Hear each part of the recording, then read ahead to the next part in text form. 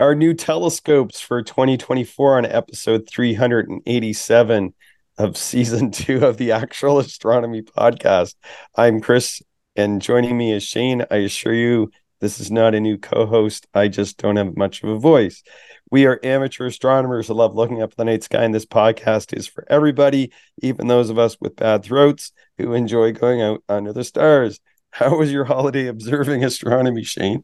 Fantastic. As I mentioned on the previous episode for the observer's calendar for January, our weather here has been outstanding this winter.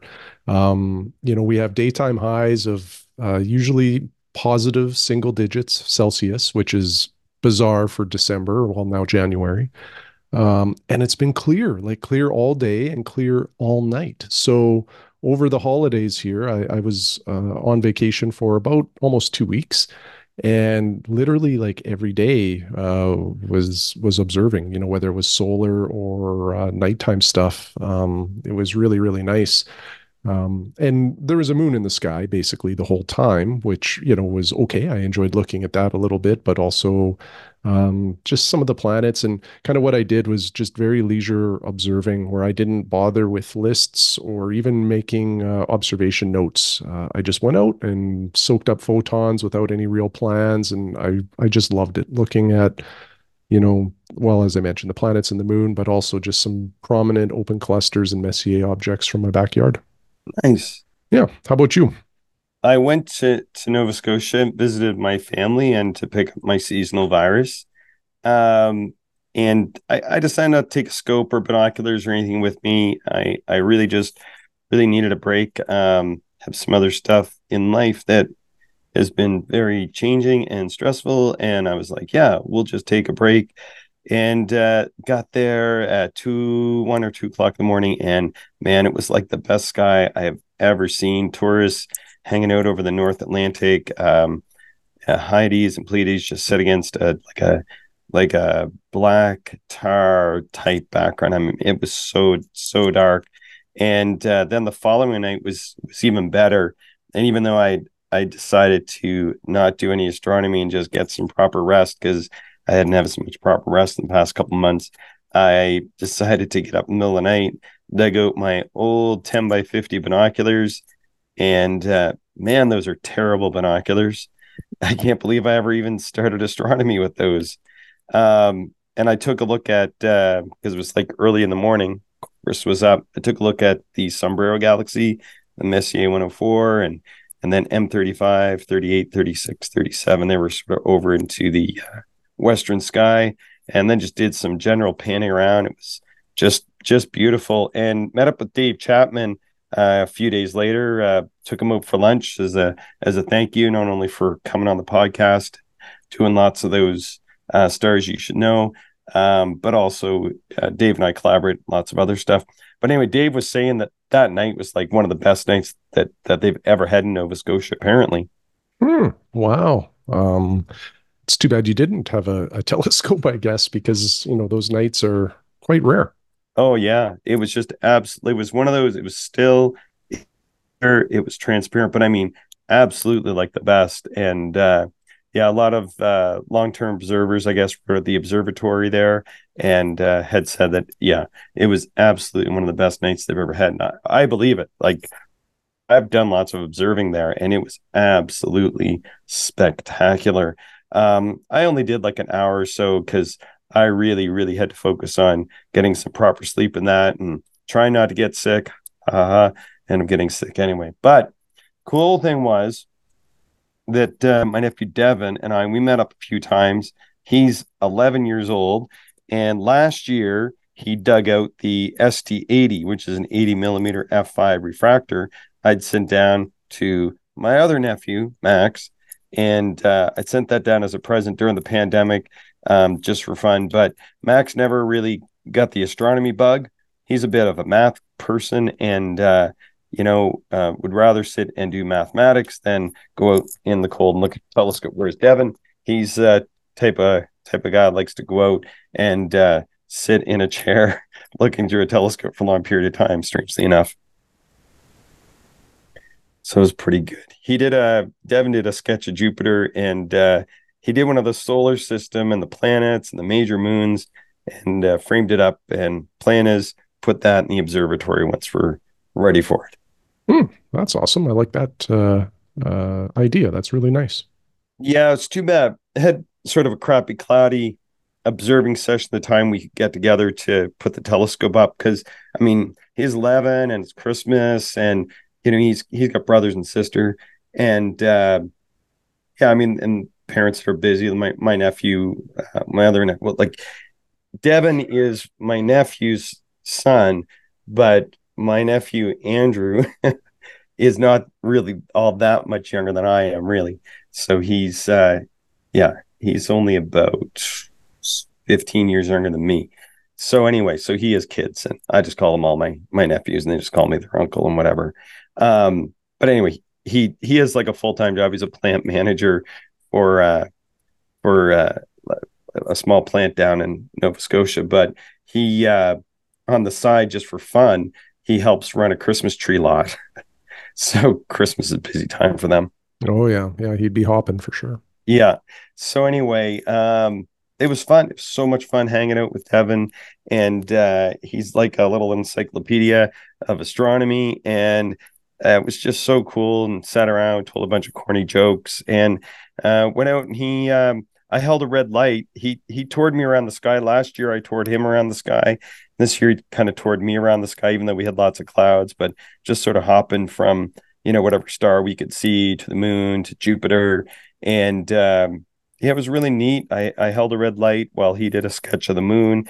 He was drawing a whole pile of the craters at Mare and did a nice sketch of Tycho, the crater Tycho. And it's pretty cool to see a young person doing that. I thought that was really awesome. Yeah, yeah, that's a nice moment to be had, and I always enjoy observing, with family that has interest, or at public events when you show, whether it's planets or the moon or even deep sky objects to somebody, whether they're young or not, I guess. Mm, But young folks seem to be maybe a little more amazed or impressed with what they're seeing through the telescope, and I sort of vicariously wonder like what can they see like with young eyes, because I didn't really get serious into astronomy until, oh, I guess maybe my mid to late 20s. And I think I have pretty good eyes, and I did then too, but young eyes are I guess famous for being able to see better than us, and I'm always curious if they can see a little bit more than what I see. and the really neat part with Devin is he's starting to sketch, and Mm. so you can actually get some of that because his sketching is it's pretty good actually. And so he was sketching one of the moon transits on Jupiter, Mm. and then he was also just like sketching the Pleiades and the moon, and it was really cool. Like he picks up the detail really quick, and like he's a good sketcher. Like he's sketching very fast at the eyepiece, which is kind of the trick, right? And then yeah, kind of I'm hoping to encourage that. So I ended up because I was there sort of before Christmas, really, and I was able to go out to the store and I went and bought him like a proper little sketching kit, like what I started with, because he's just been using like a leftover notebook from school and like a Mm. Star Wars pencil and that kind of thing, right? Mm. So I bought him like a proper sketching pencil and sketching book and that kind of stuff. And I'd taken one of my spare red lights because for some reason I thought he had a red light, but he didn't. So I just gave him like the red light that I took and a couple of little things like that. Nothing too expensive, but you don't really need that to be doing this. So yeah, it's kind of cool to see that. The other thing he was picking up, which I was really surprised about, because he's just using the 80 millimeter f5, and he'll switch between like the full aperture and then stopping it down to whatever it is, like 40 or 45 millimeters. Okay. It's that little cutout cap. And he was asking me because I'd read about these, but I haven't really seen them. Is back in November, I think early December, there was a couple new like dark markings in the bands of Jupiter. Oh yeah, yeah. And he was just asking me about these. Like he had just picked them up and he said, yeah, I was like looking at Jupiter and there was these dark spots and what are those kind of thing. I'm like, well, you're doing pretty good if you're seeing those. So yeah, Wow. I think he Sounds is. like a natural. Yeah, yeah, it's pretty cool. Pretty cool. But yeah, you were then you messaged me. You had some pretty interesting news, Shane. You picked up a new telescope over the holidays or have it coming to you, I guess maybe is the proper way to put it. Yeah, it was kind of unexpected. Um, but I was perusing our site, or the site that you and I have talked about in the past, byee.jp. So this is just a quick recap. This is a website that is a sort of a broker for North Americans that wish to purchase things on the Yahoo Japan auction site. Like a proxy site, I think they call it. Yeah, yeah. So they do like the language translations. And then, if you win an auction in Japan, that seller ships the parcel to buy EE, who then arranges shipping with you as the buyer to come overseas. And they charge you some small fees for that, but it's an interesting way to get access to a different market. And sometimes there's unique or different equipment there than what we typically see here in North America and probably even Europe. So it's a neat resource. So occasionally I'll go on there to see if there's anything of interest. And something that's been on my list for quite a while popped up, and that's the Borg 90 FL. And I was the winning bidder. It was a pretty good deal, actually. I was quite thrilled. And the telescope will come here, I think, in 2 days exactly from this point, January 2nd. And yeah, I'm just super excited to get it. The reason it's been on my list for a long time is it's probably the lightest refractor that you can get that is of I'll say like kind of reasonable aperture. Mm-hmm. Like I think that this thing, with rings and kind of everything ready to go is still under like 5 pounds. Like I think it's Yep. like a 3 or 4 pound telescope. It's Yeah. exceptionally light. It's probably, I don't know, in my research, it's probably the best grab and go or travel telescope that you can get because again, Mm-hmm. it's you have 90 millimeters of aperture. And normally, at least for me, if I was to pack a telescope to say fly with or travel great distances, I'm probably taking like a 60, maybe a 70 millimeter telescope, just because they're light enough that you can also then have a lightweight mount and a lightweight tripod and be happy with the setup. But this Borg 90, because of how light it is, I can essentially use all of that lightweight stuff, the mount, the tripod, the backpack, and this 90 millimeter telescope will ride on that quite well and will pack into the backpack quite well. And I have almost a 4-inch telescope then to take with me wherever I go. The other kind of neat part is it's a fairly fast refractor. I think it's like f5.6, if I'm not Mm-hmm. mistaken. So, you can get some relative wide field views with this thing. It like out of the box will take 2-inch eyepieces. Um, and I also have a Borg teleextender 1.4 times that will work with this telescope. So, one of the complaints with it is that some of the edge performance, suffers a bit just because it is such a fast scope.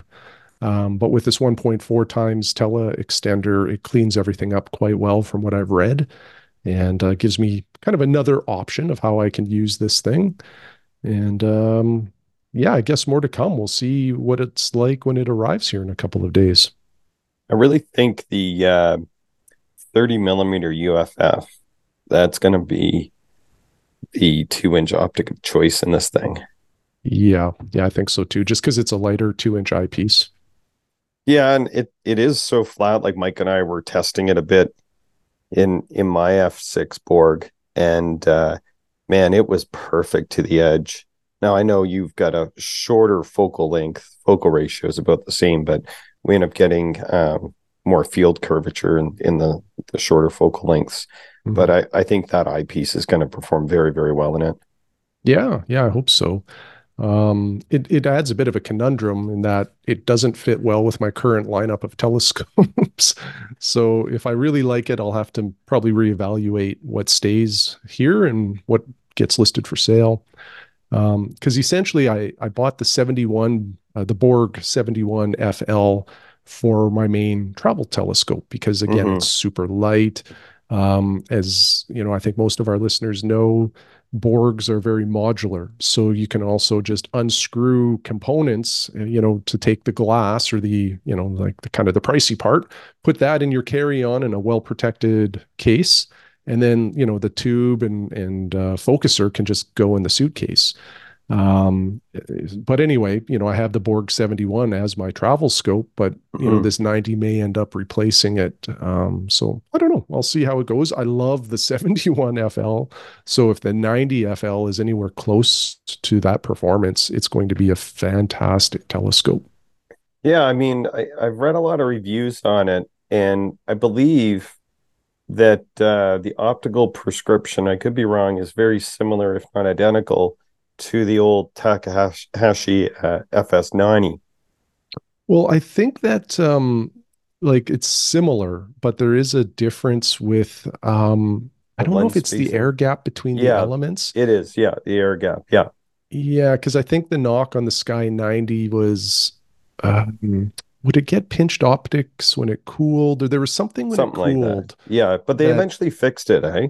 oh, okay, okay. Yeah. And so I think they just carried over the fix. And see, I really like that idea because you take a telescope that was in production, kind of, as many telescopes have over the years, maybe had a bug, and then they fixed it and they kept it in the lineup, which, sort of kudos to Takahashi for doing that since they didn't just drop it, like Yeah. might be the tendency for others. So they fixed it. But then I think because there was so many of those ones that did have the problem kicking around, I think that telescope ended up with a worse reputation Mhm. than than otherwise, preps could have had. And then I almost think that there's been a bit of carryover to the Borg Nani from that, and that people have this expectation that it's maybe going to have some challenges or whatever. Because if you read the reports and reviews, sometimes people like just aren't in love with it. So I'm Mhm. really really curious to see. But it's always been high on my list because I did spend some time with one of the fixed Sky 90s Mm. and quite a bit of time actually. And even though my friend who had it, he changed the nameplate out with one of the nameplates from a Tasco, but that's another story. But so he'd call it his Tasco, even though it was a talk. Um, but it was beautiful telescope. I just loved it. Not like the best color correction because it's so fast, but on deep Yeah. sky, wide field, it was just incredible. And I remember that's the telescope that really solidified my love for the little wide field refractors, just because like seeing how short and stubby that scope was and the views that it provided, because it's almost a 4-inch telescope. Mhm. And man, it brings in the light, like you were saying. And to have that, in a package that, like you said, is under 4 pounds, that's incredible. Yeah, yeah. I'm really excited to start observing with it. Some of the reports that I've read too, like when the 90 FL was released by Borg, I don't know if there was issues with some of the early ones or if it was just some people are more sensitive to the field curvature, but there's a few folks on cloudy nights that had it and returned it because they weren't thrilled with it. But it seems like since the early days passed, like I haven't really read any negative reports of it. So I Yeah. don't know if there was something in production that they had to clean up, or again, if it was just a sort of personal preference thing that some of the early buyers just decided it wasn't for them. Well, I mean, once you do, like, and you and I know this, is that once you do get under that sort of magical 600 millimeter or so focal length, you do get some significant field curvature. Mhm. It's just physics. Mhm. But you and I live in that world. Like you've had really small scopes. We use the little Borg 250 millimeter, like breaking the rule by twice. And yeah, they have a little bit of field curvature, but yeah, you have to live with that to get the benefits of those wide fields. And then with this scope, you have that ultra portability. So you kind of got to pick your poison. Yeah, sure, you can. I mean, you and I both have the big talks, but they're never gonna like it's not, your talk TSA is never gonna make it on that trip to Antarctica with you. No, no, the TSA is definitely not portable in any way. Um, so yeah, having somewhat of the TSA 102 capability, not the same scopes for sure, but you know that aperture is close. I think it'll be pretty fun to use. It also came with the Borg Super Reducer, the 7872 part number. It's quite well regarded. And I think you were involved in a CN thread years ago about potentially using that for visual observing. You I can, think yeah, it can be used. It's expensive, but I thought you bought one at one point in time. I did. I had one and I sold it because the way that like the way it works is it has to essentially like kind of like it has threads, so it screws in and it has to screw into the focuser. It can't go before the focuser. It has to be inside the focuser Yeah. essentially. And the scopes that I had at that time didn't have a 2-inch focuser, so it wouldn't adapt. Like I couldn't use it properly. Um, Now the Borg 90, because it has the 2-inch focuser, I can use that stuff the way it was intended. Uh-huh. So because it comes with the because it comes with that reducer, I will attempt to see if I can make it work visually. Because I think it takes that focal length down to like Four. 3.6. Four. 4? Oh, okay. Yeah. Okay. Yeah. It takes it to four, but it makes it a Petzval.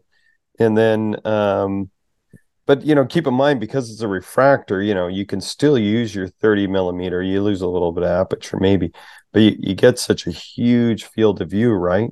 Because 4 times 90, whoa, what did I do there? Because that gives you like a 360 millimeter focal length, but at a 90 millimeter telescope, that is crazy. So even if you use your 30, yeah, sure, like you might be stopping yourself down to an 80 point something mil, but Mhm. holy smokes, like an 80 millimeter at 360 is still a ridiculous wide field instrument. Hmm. And I think that that reducer also flattens the field as well, Oh if yeah, I'm not yeah. It's mistaken. it's a it's a like it's 100% a Petzval at that point in time, basically. Yeah.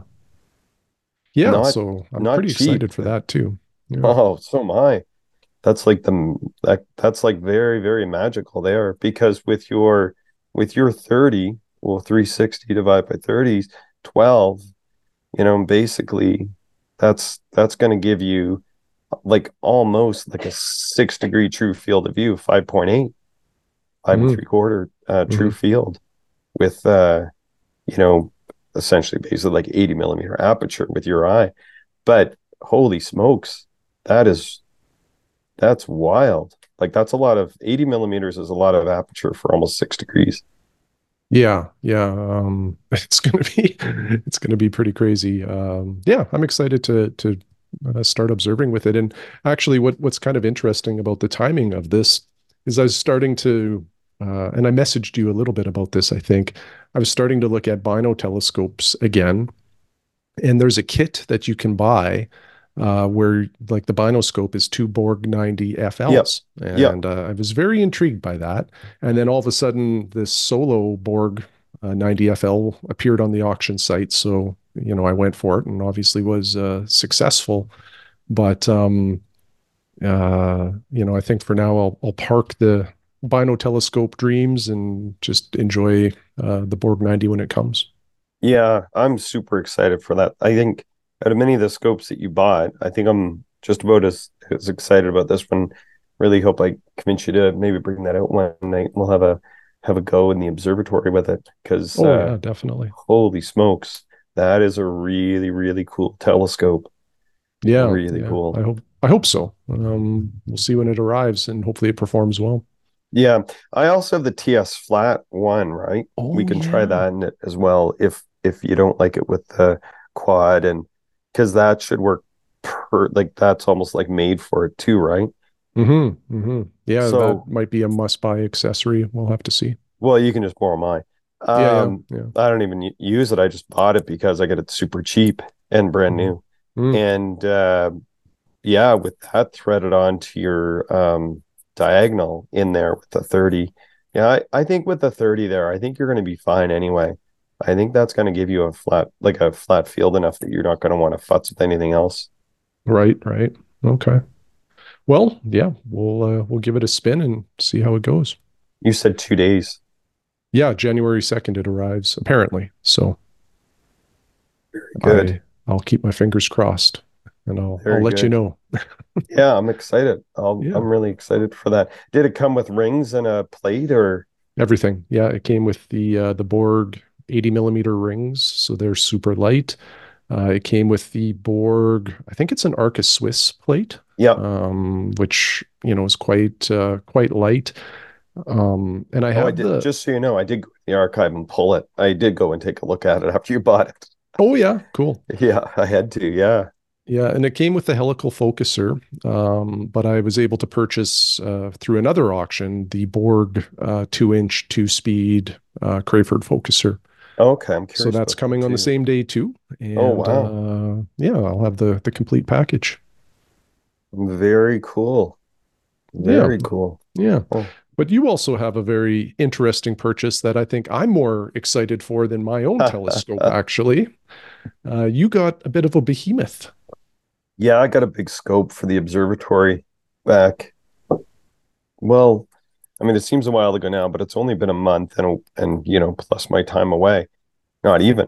Mm. So it was only I only had it for about 2 weeks since before we went on our break.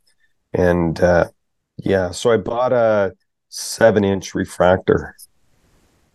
Yeah, wow. That's Don't say that lightly because it's about the lightest one you can get, but it's a monster scope. Like once you get beyond 5-inch refractors, even my 5-inch is big, but yeah. 7 inches is like it's big.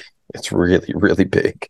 Yeah, no, So that's that's incredible. I've read about these large telescopes.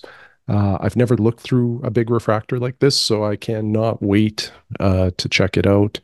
And it's super unique, this telescope too. Like there's not many of these in the world, I think. yeah, apparently maybe as many as 10, but possibly as few as five. I've been able Yeah. to sort of track down five or six. So I think there's probably maybe 10. Mhm. And yeah, so what makes it unique is that it is an achromat.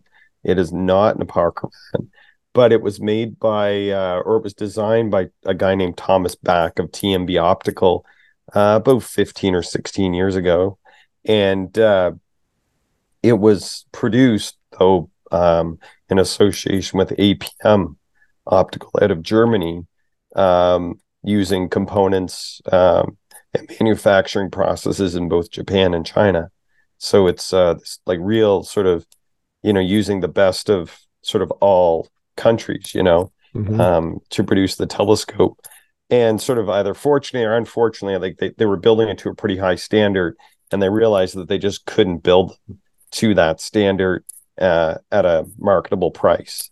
Mhm. And yeah, so it's not an inexpensive telescope, but it's nowhere near like what a 7-inch apachromat would be. It's in the range, I guess, now of like what a 4-inch apachromat would cost new, except you've got the 7 inches there, and it's got just regular glass, I think, um, but it's sort of like the best O'Hara, whatever it is, and crown flint matching elements and made to a very high polished standard and Mhm. all that kind of good stuff. But it's fast, and that's what I wanted. I really gave it a lot of thought. Originally, as you know, Shane, my plan was to get an 11-inch Smith Cassegrain, Mhm. because I do everything that Mark Radici does. And no, no, but Mark has been very supportive and helpful over the years to me. Yeah. And he has the AZEQ6, and I think he runs like a very nice setup with an 11-inch McCaster, and then he had his 90 millimeter William Optics on the side. And I was like, I think that's really like an ideal setup. But you and I kept talking about the fact that here in Saskatchewan, and like yesterday's prime example, Mhm. beautiful day, 3 degrees, and now at night it's minus 18 with the wind chill. And, you know, I think the Schmidt Cassegrain is just going to struggle in that. I mean, I Mhm. know it will. Mhm. Yeah, you would need to come up with a creative way to cool off that scope, like to cool off a Cassegrain here. Otherwise, it just takes so long for the telescope to catch up to the temperatures around it, which is why I even stopped with my reflectors to a certain point because I felt like they were always playing catch up Mm. throughout the night when we had big temperature swings. And certainly the refractors do as well, but they just do it faster. So I've enjoyed that aspect of it, of refractors, for quite a while now. And to be honest, I got enough problems to deal with. Hmm. Like, but like you said, you can deal with it, but I got a laundry list of challenges with the observatory, and I apologize again to you because I think I killed the first 5 minutes of today because I had a call from a builder. We're working on other stuff here at the cabin. I got frozen pipes here again this morning. I got problems that need to be fixed. I'm not a real super handy kind of person anyway, so I'm way in over my head as it is to take on a scope that I know I'm going to have to start troubleshooting, out of the box. Hmm. And just even getting the AZEQ6 running the way I want, a huge challenge. So taking on another project, like I was just like, I'm out. I'm just not even going to get a scope. So I Hmm. decided I wasn't going to get a scope. I'm just going to use the 5 inch. And so I thought, well, I've got the 5 inch here. I've got all the stuff for it here. And, just in preparation for the observatory, I'm just going to start using it more. Because typically I'm using the 4 inch Takahashi. And so as I was using it, I was really, really loving it, a little bit more resolution, a little bit more light than the 4 inch. And I just really like that f6 focal ratio. So a person put a 7 inch TMB f6 up for sale down in North Carolina or somewhere. Yeah, yeah, I think so. And I saw that go up and I was like, huh. Because in the back of my mind, everybody always says, Chris, you're a big refractor guy, but I'm not because all my refractors are small. And always thought, I should get a big refractor when I have an observatory. But then I only designed the observatory to take, sort of a maximum of 1200 millimeter. Because I thought maybe I'll get one of the 6 inch apochromats. But again, I think the 5 inch is too close and, a whole variety of reasons. So I'll just stick with the 5 inch. I like the Hmm. wide fields, right? Hmm. So at f6, though, it's really like a nice, just over 1,000 millimeter and big aperture, 7 inches for a refractor. People say basically it's like you get about the light grasp, feels like you're looking through a really, really good, like 9.25 inch Schmidt Cassegrain for light gathering, but sort of with the refractor benefit slash pretty close to like a 10 inch reflector. Um, which in the observatory, you can't really put a reflector the way that I have it. Hmm. And that's by design. Because I wanted walls that were high enough to block the wind. Hmm. Yeah. Yeah, for a reflector to work, I think in there, you'd almost need, like, it would have to be on an EQ mount. And now you're talking like a very, heavy capacity mount that would be required. And then like the eyepiece placement with a reflector on an EQ mount, I think becomes a little challenging too. Yeah, and people have put 10, even 12 inch scopes on that AZEQ6. So Hmm. I had thought about an 8 or a 10, but then that eyepiece placement is just Hmm. like even on the refractor sometimes. And I still have an inch or so to go because I have some more flooring in that to put into the observatory. Um, it's fine. With the bigger refractor, though, that eyepiece is going to swing down a little lower. So I think it's going to be ideal for the 7 inch. And I'd sort of been thinking about that, like with the 4 inch. The eyepiece definitely is getting a bit high. The 5 inch is okay. Um, just the way that the telescope sits. I think with that 7 inch though, that is really, really gonna put the eyepiece at a sweet spot. And then you get that benefit of the wind blocking because here it's critical. I think it's the idea of having building the observatory the best way possible and then figuring out what telescope is going to work in it. And I know of people who've done the opposite. Most people have a telescope and they sort of fit the observatory to that. Um, but Melody Hamilton in Nova Scotia, she built an observatory first, and always joked about that. But I think that is kind of in a way like a smart thing to do because if I had really been fixated on a particular telescope, I think that I wouldn't have built it this way, or I shouldn't even say build it. My builder built it to um, my specifications with his modifications, and it's really nice because last night it was minus 11, minus 18 with the wind chill, but in the observatory it's still just minus 10. Hmm. Barely Hmm. minus. It's just touching minus 11, and you can have your gloves off and be working on stuff and mode for 3 hours in it. Well, you know what it'd be like out on the open field or hilltop or whatever at minus 11 with like a 20-kilometer wind blowing. I mean, you just can't even be out for 15 minutes in that hardly. Hmm. No, it like the wind will end an observing session real fast. Oh yeah, 100%. Hmm.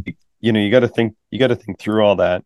Um, and yeah, so again, in the back of my head, I always thought it'd be really cool to have a big, sort of big old Acromat up in there.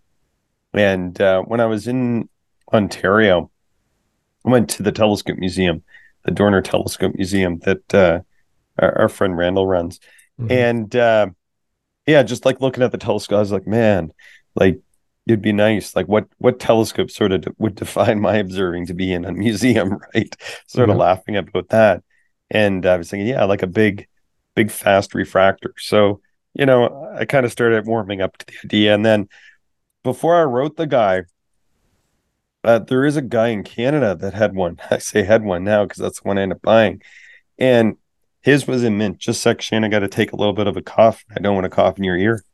Yeah, so this person is on the other side of the country, but I wrote them and said, "Hey, like how do you like your version of this? Like what's it like?" And we went back and forth on email and well, we didn't go back and forth on email at all. Actually, all he wrote back is said, "Call me." And I'd been on the phone like doing the observer's calendar and going to meetings and on Zoom. And I was like, I don't want to call and talk to anybody else on a Zoom call or a phone call. I don't mind emailing, but I'm just like, I need my Christmas vacation. Hmm. Um, but anyway, so I finally thought, oh, I should give him a ring because I don't know. I feel bad if somebody takes the time to write back and then just does ask me to call. So I did call them and they said that they wanted to sell it to me. They thought I should have that scope. And I didn't disagree, but I said, I don't know how serious I am, blah, blah, blah. So he kind of channeled me in that direction. It took about a week or two, and then yeah, the scope arrived.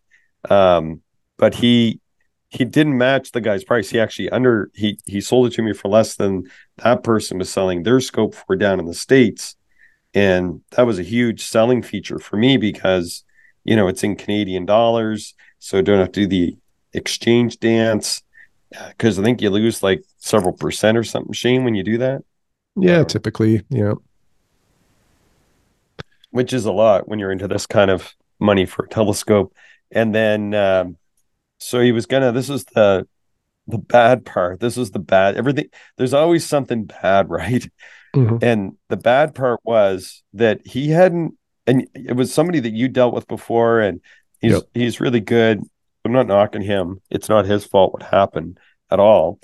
He just hadn't sold as much stuff since the pandemic. And the place that he used to use to ship out of, he went to, and it was no longer like you couldn't ship big, but it was still like a whatever it was, a UPS drop or a FedEx drop. I can't remember which it was. Mhm. But you couldn't like take like a giant telescope to ship. And it was really nice because he had it like in a big, not like a hard case, but it's like one of those soft cases with hard walls and that. So, anyway, so he trucked it down to them. But what he ended up doing is having to drive to another city to Mhm. ship it from. And then when he got there, uh, they were super busy and he ended up kind of dropping it there for shipment.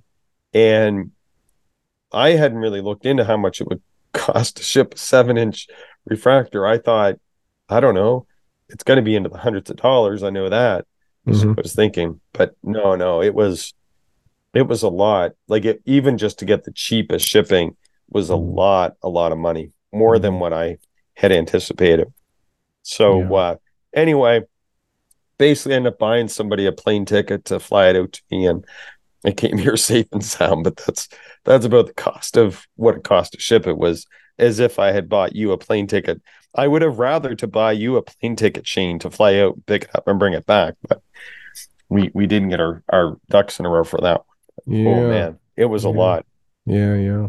So when do you think first light will be with this highly anticipated telescope? Yeah, it's going to be a while, and that's like my Yeah. reluctance. I've been reluctant to mention it in the previous episodes. It'll be this year, but it won't be anytime soon. And there's several reasons for that. One, the aforementioned multitude of projects that are on the go. Mhm. Like it's just, way too many things. And I'm switching jobs, kind of. And what else? Well, the observatory it's closer to being done now, but we have to reinforce the pier or possibly even replace the pier. It's got a little bit of vibration. The other thing I was working on, and I got more or less sorted out last night, is the mount up in the observatory. Mhm. And I was having trouble getting it to point and track the way that I want it. I'm just not used to using a like a go-to mount or anything like that. So that's been a learning curve for me. I've spent several nights out there. I need to spend several more nights with that before I load a massive telescope on there. And as well, I'd be reluctant, to leave it out here for sort of months on end in the middle of winter. So um, yeah, I mean, I'm still out here quite a bit, but I think probably what I'll do is just wait until the spring, and once we get a few more things done in the observatory when the ground thaws out, then yeah, I think that's sort of the timeline is probably like June. Mm. Well, I'm excited for it. So, you know, whenever it happens, I will be anxious to look through it. Yeah, I'm pretty excited just because I really like that focal range, the f6 in a refractor, like the idea of having that much light gathering, and it kind of optimizes several things because I found anyway that the atmosphere often holds about 180 magnification. Yeah, And yeah, I would agree too. That's typically my experience. yeah, and with that scope, you're at 1 millimeter exit pupil. It's exactly 180 millimeters. And as well, because it is pretty lightweight, still it's 25-pound OTA, and then there's 8 pounds of other materials on it. Um, should still cool pretty quick. And because with the refractor, see, the light is only passing once through the system. The other thing is this refractor has an oversized OTA. So even though it's fairly lightweight, Mm. it actually is pretty big. And it's got big baffles in it. So the heat that is remaining in it um, is a little bit more easily dispersed, and it's not going to sit. The worst part of it isn't going to sit in the optical path. So Mhm. one of the challenges with the Schmidt Cassegrains is that the light is bouncing back and forth a few times. So any bit of heat that's retained in the scope giving you what looks like bad seeing, or what is heat the telescope, is sort of compounded, unfortunately, as well. And here, that's just amplified just because of our environment, eh? Yeah. It's a similar design to the TSA 102. The 102 has an oversized optical Right. tube as well, which helps with those currents, but it does also improve contrast. And you and I noticed that, eh? Hmm. Like that was something that was on my mind as well. Is this telescope has a similar design to that, although it is an achromat and it's big. Um, I think the cooling should be pretty good. Like my 5 inch cools really, really fast, and it's set up to cool out there. So I think it should work very well. Um, and yeah, I'm pretty excited. I'm pretty excited to have 7 inches of full clear aperture to take a look at stuff. I figure, that is a nice size, really big achromatic refractor to have in the observatory up there. It feels right to have that for me anyway. Yeah, well, to me, this is the ideal situation. Like you build an observatory to house a telescope that is really not that transportable. And, Yeah. a 7-inch refractor is starting to get into that category of, really not a portable telescope. So I think it's just perfect for your setup there, and it should fit the observatory quite well. And I think you're going to get decades of enjoyment out of that telescope. Yeah, I think for sure. Yeah. And the observatory it is working really well. I am just reluctant to put I when I went from the 4 inch, so my first testing in the observatory, I put the 4 inch up, everything worked, and I was like, man, next time I'm going to put the 5 inch, the next time I'm going to put the 7 inch, and I put the 4 inch up. I decided to do another session with a 4 inch, and I smashed my hand with it just because, and I was like, huh, and like I really did kind of smash my hand, and that telescope weighs 6 pounds, Mhm. and that kind of was like, oh yeah, you kind of noticed it, right? But I think probably if it was like 35 pounds of telescope, that might have been a bad bruise, or I might have like broken a bone in my hand, right? Mhm. I was like, oh yeah, I got to be a little bit more careful with this. This is like working on a whole different scale here. Like that mount is really big. It's got 35 pounds of mass on it, and it's easy to misjudge. The other thing I want to do is I'm not so keen to put a 7 inch refractor into the saddle plates that are there. For the 4 inch, they're fine. I got no reservations. The 5 inch, they're okay. 7 inch though, I'm not putting the 7 inch in those. So I got to buy new saddle plates. I got a problem with one of the other saddle plates. I think I want to get a different counterweight. And there's some other, futzy things I want to do in the observatory before I start putting a 7 inch refractor in there. Because when you put that up, it's not like you just, oh, we'll put it up for an hour and then take it down. It's a lot to install. Even the 5 inch is significantly more than the 4, and the 7 inch is just like, I mean, it's just a completely different scale altogether than any other telescope I've ever owned. Mhm. Yeah. Yeah, probably a few things to learn along the way, I would imagine, but Yeah, worth it in the end for sure. yeah, I'm pretty excited, to have the observatory. And last night was just such a great, it was such a great experience to have like the cabin all warmed up and the observatory running and all cooled down. And you go up, and there was like I said, it was just this steady like 15-20K wind. Again, enough just to scrub a session Mhm. pretty quick, and to be able to go in there and with the gloves off most of the time, and at minus 11, just be monkeying around for a few hours in there, and working out the kinks in the system. Um, yeah, that felt really good. And then, once or twice I got cold, came down for 5 or 10 minutes in the cabin, got warmed back up, head back out. You really feel like you can get a lot of pretty serious observing it. And I was kind of frustrated last night, which for me, being frustrated and observing, they don't mix. So I Mhm. almost just want to just stop doing it, because to me that's not what astronomy is about. So I was able to kind of persevere and kind of get through that next hump. And yeah, I think for sure, even at minus, you know, 12, minus 15, I think I should easily be able to do like 5, 6 hours in a night on a winter night. Should be pretty doable. So I'm really, really excited for for the possibilities that having this setup opens up. It's pretty cool. Yeah, that's awesome. Looking forward to some first light reports with the big scope whenever that happens. Yeah, when you got the Borg, though, I mean, we should definitely bring it out because that observatory, I mean, it's got tons of space in it. We can just like take that up. We can throw it on the mount, put it on a tripod, whatever you want, and be in there because you're enclosed, except you see 95% of the sky from in there. So you can be out and away from the wind and do long sessions in the winter, right? So that's open to you. I'd love to take a look through that. Yeah, I think it'd be a lot of fun. So my voice held out pretty decently this time, eh? Yeah, did well. He is the magic elixir. I guess so. Well, keep drinking the tea. All right. So what's the first thing you're going to look at when you get your 90 millimeter running?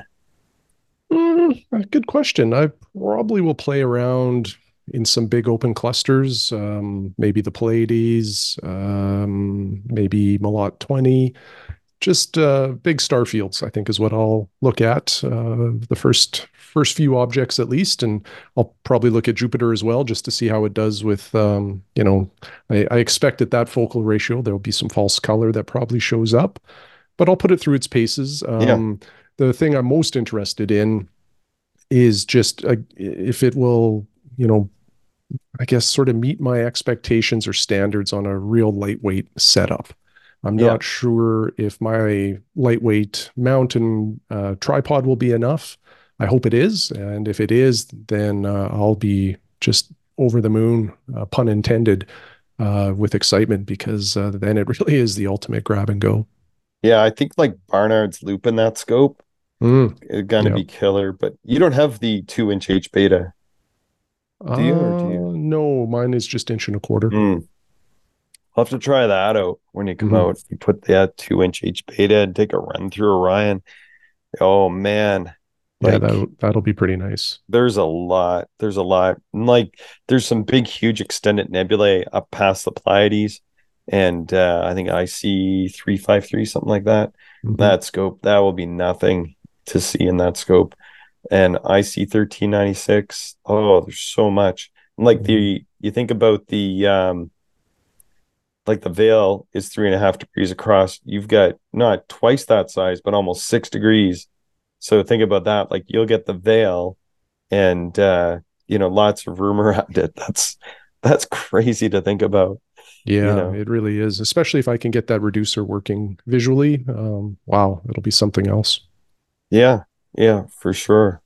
I got Eric texting me here. So I sent him a photo of my setup yesterday and he thought, he was like, oh, is that the 7-inch? I'm like, no, that's just the 5. The 5-inch is a big scope, right? And but when the 7-inch goes in there, I think it's going to look pretty ridiculous, but should still be some room left in there for me and one other lucky person. So yeah, awesome. Right, I think I am losing my voice now though. Maybe we should wrap her up, Shane. Yeah, I think that's enough for this one. All right, well, thanks everybody for listening. Be sure to subscribe, share the show with other stargazers and you can send us your show ideas, observations, and questions to actualastronomy@gmail.com. Thank you, everyone, for listening, and we hope you enjoyed the show.